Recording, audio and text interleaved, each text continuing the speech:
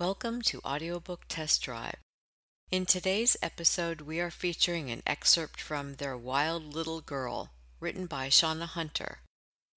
From Alone in the Jungle to a Menage a Trois. After stumbling upon 28-year-old Elizabeth Morton in the South American jungle, Marcus McRoberts learns that she has been surviving in the wild since her family perished in a plane crash 2 decades ago.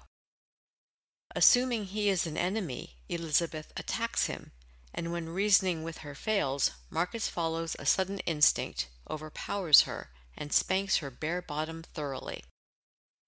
To his surprise, after her chastisement, she rushes into his arms, seeking the gentle comfort he promptly provides. Marcus brings Elizabeth home, and aided by his friend Jessica, a fellow PhD student who was a childhood friend of Elizabeth, he sets out to prepare her for life outside the jungle.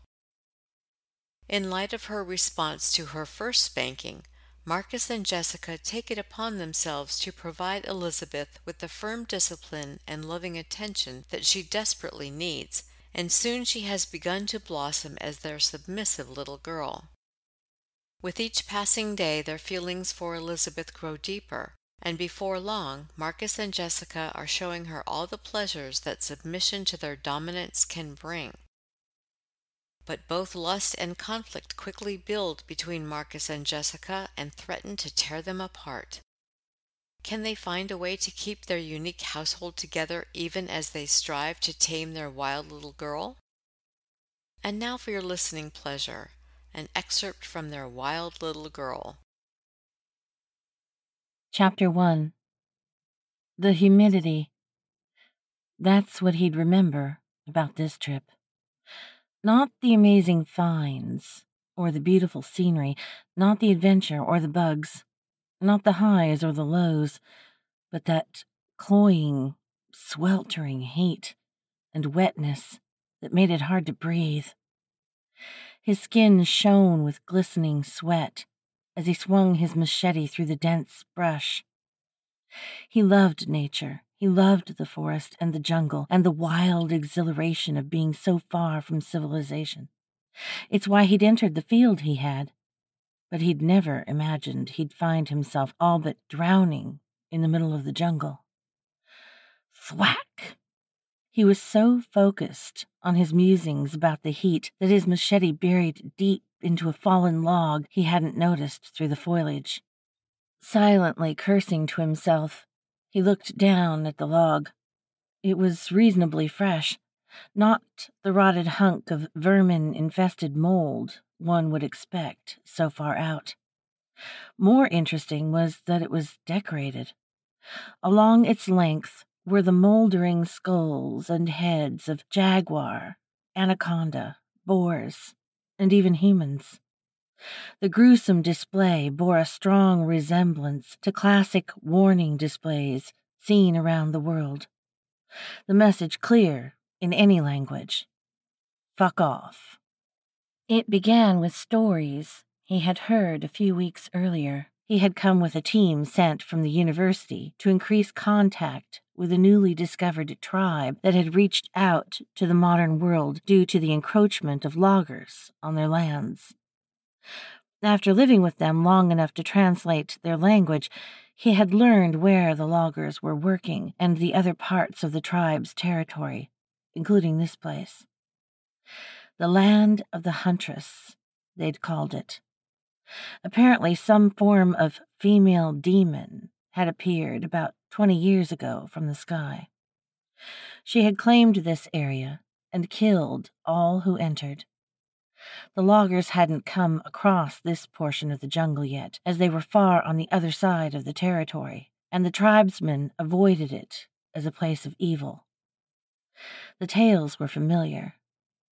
Modern folklore had many stories of men and women surviving plane crashes in the jungle and living a Tarzan-like lifestyle.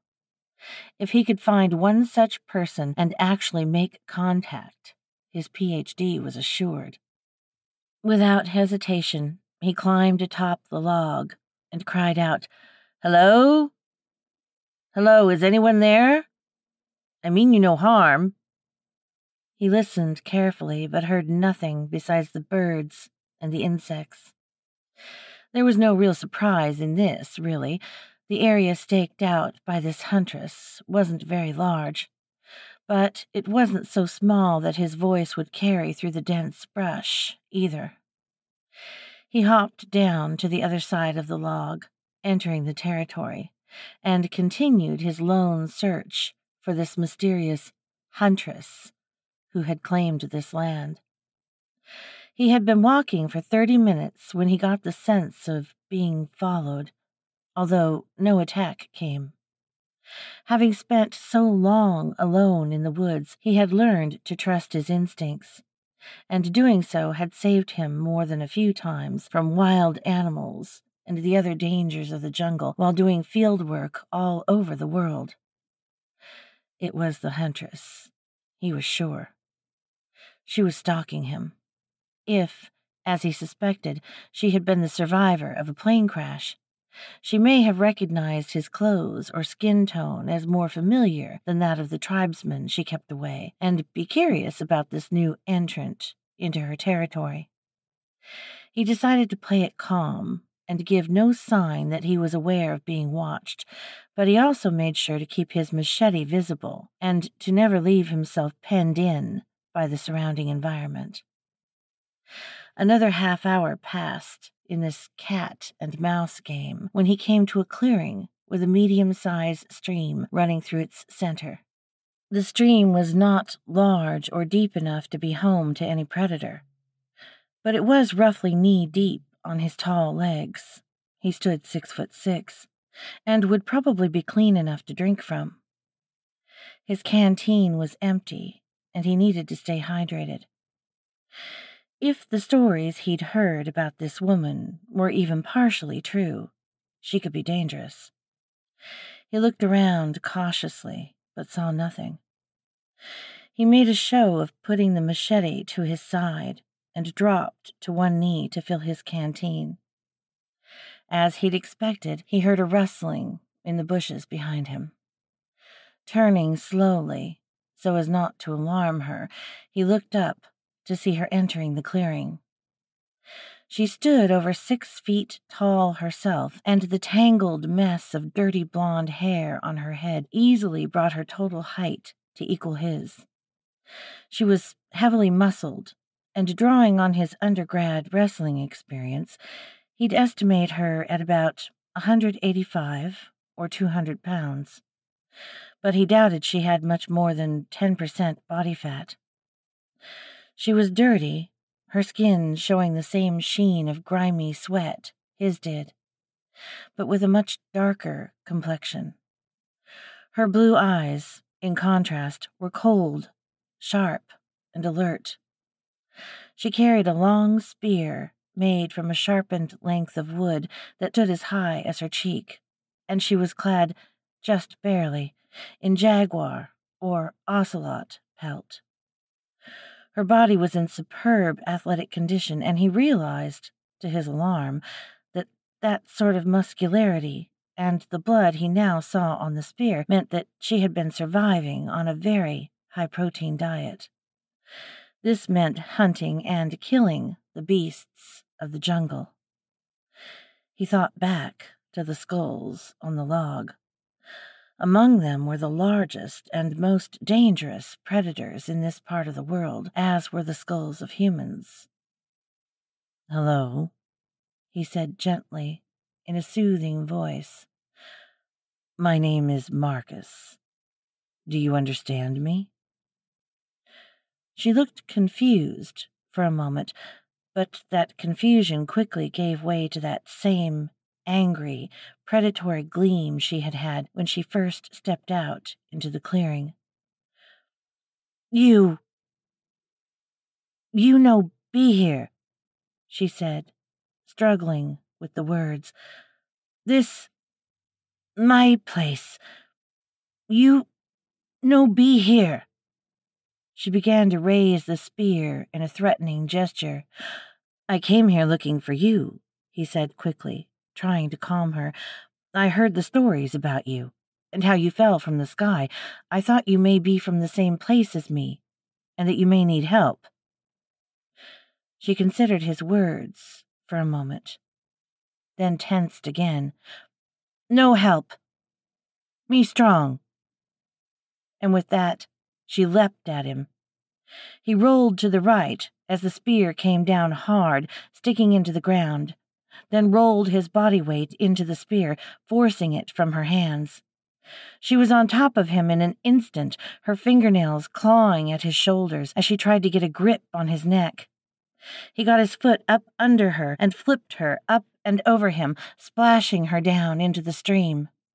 He got up quickly while she was disoriented, grabbing her in a headlock. He twisted her down onto her back.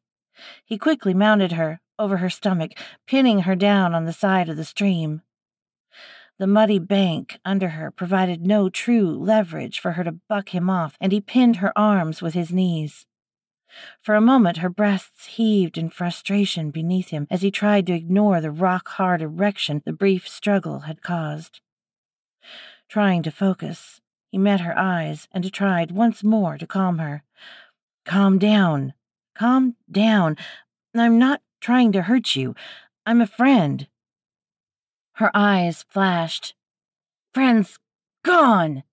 she shouted angrily and kicked her knee up.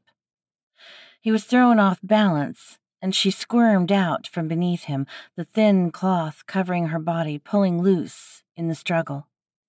Now he found his back against the bank as she lunged at him again. He kicked up on reflex, hitting her in the stomach, and caught her hair as she stumbled forward. Pulling her down over him, he found himself with this now naked woman kicking over his knee. He wasn't sure why he did what he did next, but the urge to do so overwhelmed him.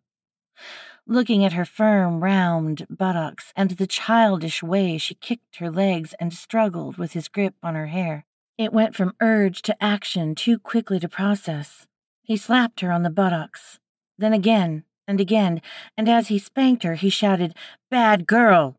You will listen!" Her legs stopped kicking, and her response came in a petulant voice. "No!" she quickly spat. He spanked her again, hard enough to rock her forward. "You will listen!" he repeated in a commanding tone. "No!" she shouted again, determined. He began slapping her harder and harder, her buttocks flushing a deep red as the wet skin was pummeled by his smacks. "You!" he smacked her hard. "Will!" Another smack. "Listen!" Harder again. "Young lady!" He stopped slapping her ass and rested his hand against it, wondering just what the hell he was doing. She was sobbing gently, still over his knee. Her next words stunned him. Yes, I listen." He was massaging her cheeks now, stunned by what he'd just done, and by the sight of her in so helpless a position. Absent-mindedly, his hand began rubbing her legs, and then between her legs. He was aroused, so very aroused, and she looked so good. Before long, he was probing at her sensitive lips, feeling along until he found her clitoris. She didn't react at first. She just sobbed gently. Then her hips began to squirm and rock against his probing, tentatively at first, then more and more insistently. Her head leaned back into his hand, and her hips rocked harder. He took 2 fingers and entered her roughly, feeling her hymen break. He deflowered this feral young woman with his hand as she bucked against him, moaning now as her lips, her 2 soft lips, parted in the way a woman's sex did as she gave in to pleasure. He had to get a hold of his senses, but the eroticism of the moment kept eating away at rational thought. "I am your friend," he groaned out as he felt her tighten around his fingers. "I am here to help you. Will you let me help you?" he asked finally. She was moaning and grunting in a feral way, but through it all, she managed to gently cry, "Yes!" as he brought her to orgasm. He sat there with her over his knee for a moment, and then carefully slid his hand free and helped her to her feet. She stood there, naked, wet, and shaking before him, but the ferocity in her was lessened. She had one arm across her, just under her breasts, gripping the bicep of the other arm, and her eyes, half hidden beneath her now soaked hair, were cast down on the ground. Aside from the natural hairiness that came from a life without basic grooming equipment, she looked fantastic, and he admired her for a few moments before stepping closer. She stepped back quickly, seeming frightened by his movement, but he reached out slowly and put an arm on her shoulder. "It's all right," he said in a soothing voice. "I won't hurt you."